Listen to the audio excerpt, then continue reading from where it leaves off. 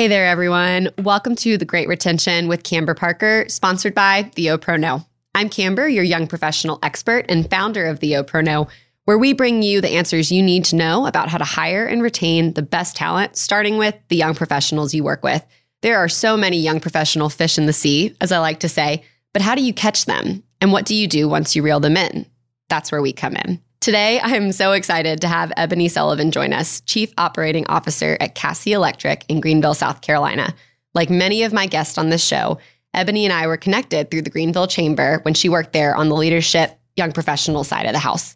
She pivoted her career when she moved into the electric space as their COO, but today she is here to talk about the trades and what employers who are looking to hire these young professionals in this space need to consider, and also how to retain them. Ebony, welcome to the show. Thank you.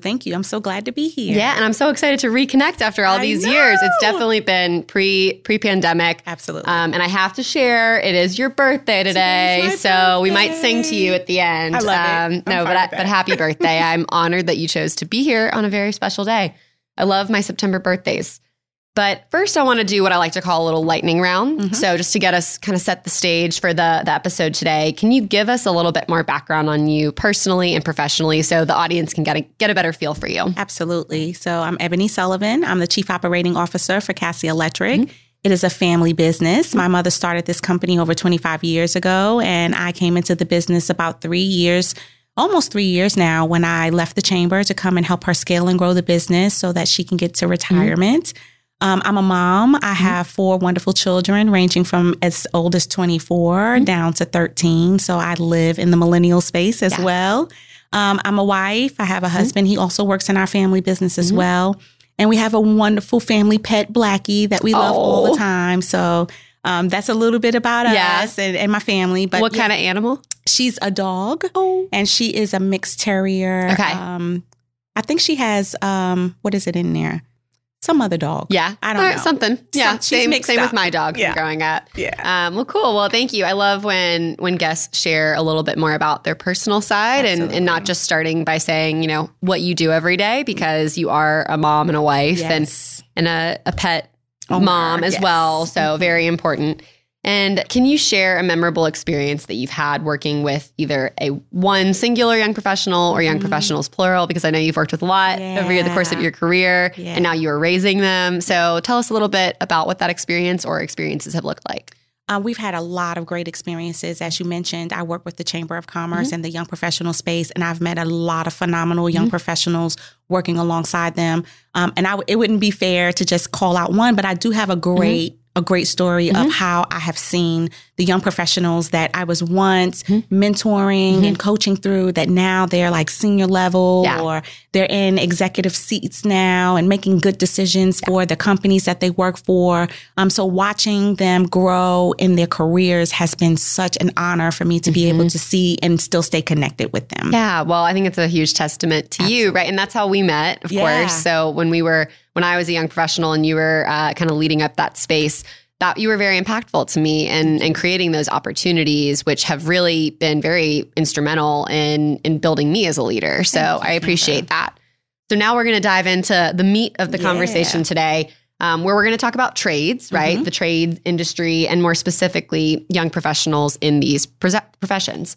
So what can you tell us about the current trends to set the stage for our conversation today? So current trends in recruiting right now in this profession and retention. Yeah.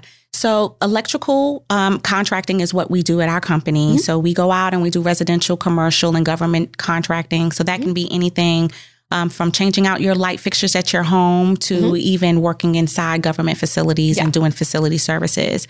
What we've seen in terms of trade is that the young professionals have for a long time been encouraged to go to 4-year institutions. And so trade has not been, as in my mother's era, something that was top of mind. And so over the last, I would say 8 to 10 years, you've heard the narrative change a bit to encourage people to start looking into trades and looking into other opportunities that were outside of having a 4-year degree. And so our company specifically, along with a lot of other larger firms, firms. We work with Greenville Technical College to help with apprenticeship programs, as well as to go out and speak to students at the high school level to really just tell them about the opportunity that trade offers and how they can get their feet in the door and how great of an opportunity is for them. So trade offers a lucrative opportunity for your financial stability because there's construction constantly going on. Yeah. There's always a space for someone to know something specific. So skilled laborers are very important. Yeah, absolutely. And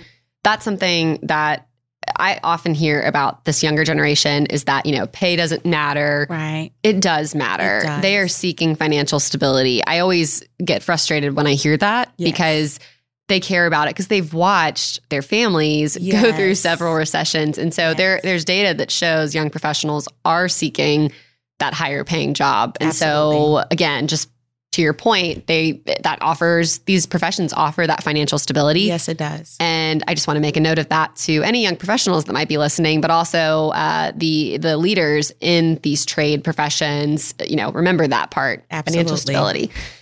The young professional generations that are, of course, made up of the Gen Zers and the millennials will make up 2/3 of the workforce by 2030. What does this mean for trade professions like electric, and will it impact trades positively or negatively? Yeah, I think it would be a positive impact on all trades. And I think that specifically in electric, it's not a grimy, dirty kind of job. So you're not going to be, in the dirt and picking up trash. Yeah. It is really a mental trade where you have to learn a lot of things. So it's very encouraging if you have the mindset for troubleshooting, if you're interested in finding ways that you can, bring light into other people's spaces. It's a great way for you to just dip your toe in the water and really explore a new opportunity. But I would say that if you are interested in trade and if you are any employer out there seeking employees, the young professionals are a very important aspect of that business. And so anyone who isn't thinking about that should certainly be reconsidering how to strategically involve YPs into their business model. Great. For most of the listeners on this show, they are business leaders or owners looking for proactive ways to increase their retention and obviously to find the best talent. How do they do that in a post-pandemic workplace in this industry? Because I talk to a lot of people that are really in that corporate 9-to-5 workplace. So what can they be doing in this industry, and maybe something that you're doing? Yeah, one beautiful thing about us is that if you're out in the field and you're actually an electrician or helper or apprentice, you're never at the same job every day. So you're outside working. Sometimes you're inside. You may be in someone's house. You may be in a business. So it brings a new adventure every day. That's one of the things that I would say is a positive impact for them. But if you're interested in less of the field work and there's other opportunities to still be engaged in the trade. We have estimators. We're looking for project managers. There's a lot of things that you can get involved in the trade without physically using your hands out there with the power tools. But I would definitely consider that retention being the opportunity for YPs to choose their workspace, for them to be able to have that flexibility and understanding that, no one wants to sit at a desk from 9 to 5 like we used to anymore. Those days are gone. Right. They are gone. And what I like to tell companies that I'm working with is I'm not going to come in and advise you on how to keep a young professional for 30 years because that's not going to happen anymore. Right. But how can they maximize the time that they have with this young professional? Because I think that's the shift of the mindset that needs to happen, and it's not happening right now. Yeah. So what are you seeing? Again, going back to the trends question, what are you seeing is actually happening right now with trades, maybe talking from your own experience or what you're seing in the industry? What we see right now is that we're having a hard time just finding people, finding anybody who wants to work. We have a competitive wage. We offer 401k. There's all kinds of incentives, PTO. We've just been adding as a company to make us attractive. But there just it's a lack of bodies. You know, there isn't anyone in the workforce. And because we are a skilled trade, it does require that you have some experience if you want to have a higher wage. And that's been a little bit of a deterrent because if you come in the door and you don't really know anything, but you want to learn, you have to start at the bottom and work your way up in trade just because you have to know what you're doing. And that's been a little bit of a struggle in getting them to understand that there is a pathway. However, we've got to start here to get you there. Right. And I think that's the challenge with this age group in general. We are used to the kind of fast hits, if you will, right? We want something and we're used to getting it pretty quickly because of that instant gratification from social media and just having the internet at our disposal for our entire lives. So that's tough when we're told, all right, you do have to pay your dues. Right. And I'm a firm believer that everyone does need to pay their dues, but shifting the young professionals' minds on that is a little bit hard to do. It has been a little bit challenging to get them to understand that this isn't forever, right? But if you can be patient and work this program that we've put in, it's laid out for you. If you just follow this, you will be making lots of money in no time at all. But it does require you, specifically in trades, it does require you to pay your dues. Yeah, absolutely. Yeah. One thing that I'm always curious about in skilled trades, because there is so much flexibility, you're on a different site each day, again, depending on the industry specifics, which I know I'm no expert in. But that does kind of limit maybe the communication that might happen in, you know, a face-to-face setting. So tell me a little bit about that, because communication is one of the number one reasons that young people leave their jobs. Absolutely. So what does the communication look like, and why would that make a young professional who is in this trade to want to stay? Yeah, I think communication is so key. And then that is the job of leadership, right? Leadership's responsibility is to ensure that they find the best way to communicate with their team, whether they're young professionals or not, right? And so sometimes technology is what we have to use because they're out in the field and we can't actually have access to them. But I make it a very intentional point to make sure we have quarterly meetings and we connect with each other and we do fun things outside of work just so that we can get to know you. We want to build relationships. We're a family business. So for me, it's all about everybody being a part of our family. And so we want to treat our employees the same way we treat our family. And no joke, but you know, sometimes that may not be the best thing because, you know, family can be a little bit much, but we do try to extend as much grace and provide gratitude for all of the hard work that our team does by incentivizing their hard work with bonuses and gift cards and employee of the month and just over communicating our appreciation to them. Great. Thank you for sharing that.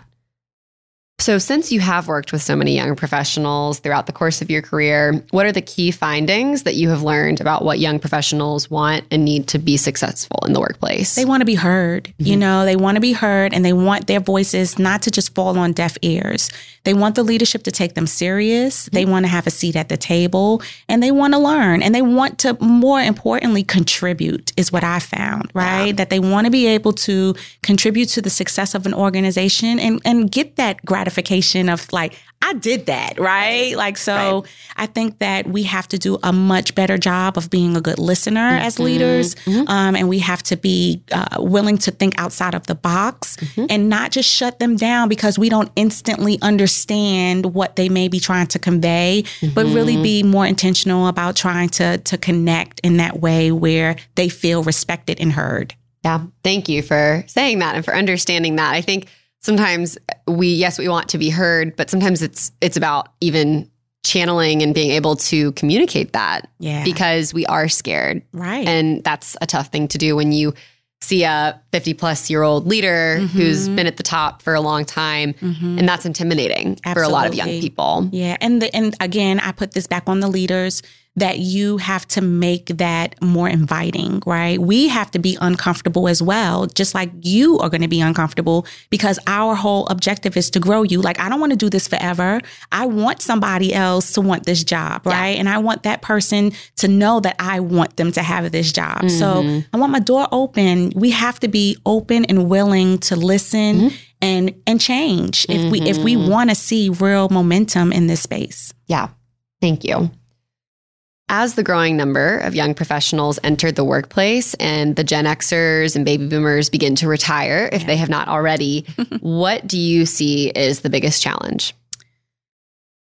Finding people again, just people who want to learn and grow and fill these vacant seats. I mean, as they leave, they're leaving a big hole in the workforce, and we don't have any bodies that want to come in and fill those vacancies, the scheduling, the time away, like you said earlier, a lot of the young professionals saw their families, their parents, struggling, working, burning the candle from both ends, and they don't want to do that. So if they see that this company that they may be interested in looks to be burning it at both ends, they're like, I'd rather go do Grubhub, right? I'd rather do Uber Eats than... They can make money on Instagram. Yeah, I mean, it's just too easy right now to make money. So why would I want to take the hard route? So I feel like right now, helping to shift the mindset of the young professionals and those that are in leadership that are exiting. How can we strategically think about ways to entice, incentivize, and retain the young professionals who will one day need to fill these seats so we can continue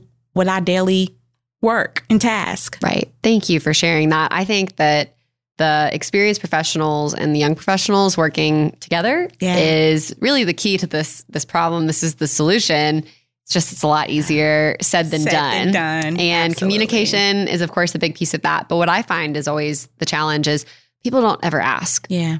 And young professionals want to be heard, like you said. So having the experienced professionals actually ask them, what do you want? Yeah. What do you think? Instead of just making assumptions about what they want. And then once they leave, they make an assumption and they're like, oh, well, they left because of pay or they left because of X, Y, and Z, when it was totally something different. Yeah. So that collaboration is going to be, I think, really critical. And that's why the Yo Pro No was created, was to be that bridge. But it's really wonderful for me to see that there are so many people, guests of this show, who are preaching the same message. Yeah, I think that the young professional movement is just as important as it is for any other DE&I effort, right? So you have to be very intentional about wanting to do business with Black people and wanting to do business with Hispanics and wanting to do business with LGBTQ and wanting to do business with young professionals, right? Yep. We all speak different languages. We want to become bilingual. We all have things that's going on. So I think on both parts, the young professionals can extend a little grace to the senior leaders in our community, because for a very long time, they've had to speak just one language and that's theirs, right? And so now that we're having to force everyone to be bilingual in some form or fashion, we just have to extend a little grace and be patient with our senior leaders and really pay attention to the ones that are a part of the movement and support those that are out here advocating for all of those DE&I efforts. And really just help everybody to come together. And so this is a great platform that you have here to encourage people to, on both parts, YP, hear us out. I know we're a little stubborn and set in our ways, but we really want to help and we really want to make an impact. Yeah, well, I think that's a wonderful way to wrap up an interview. But I'm really glad that you mentioned the DEI piece, because that's exactly what this is. I mean, there's diversity in age, and that's very, very important, just as important as all of the conversations happening, as long as you're being aware, right, that there is diversity in age. So thank you again, Ebony, for being here today. Any last minute words of advice or anything you want to share that we haven't covered yet? Sure. Be curious, right? Continue to be as curious as you were when you were a young kid. Explore new opportunities, and it's okay if you want to change jobs. I have a 24-year-old and I tell her all the time, I know you went to college for this, but now you're doing something different, and that's okay, right? Keep exploring, take your time, figure it out. It will all come to you. Yeah. And to our senior leaders, just have patience, and not only with the YPs, but with yourself. Yeah. And remember to always extend grace. Thank you again, Ebony. This was wonderful. Thank you. And happy birthday. Thank you. Thank you again for joining us on The Great Retention with Camber Parker. Before you go, remember this. Young professionals make up nearly half of the workforce today, and that number is expected to jump at a rapid pace in this decade. What will you do as the current business leaders to help them become the next great leaders for our future? Join us next time for more information on how to recruit and retain young professional talent. And if you enjoyed this episode, which I hope you did, please leave us a rating on Apple Podcasts or wherever you listen to your podcast. This helps others know where to find episodes about this topic. And don't forget to share with your coworkers, most importantly. Thanks again, and we'll see you next time.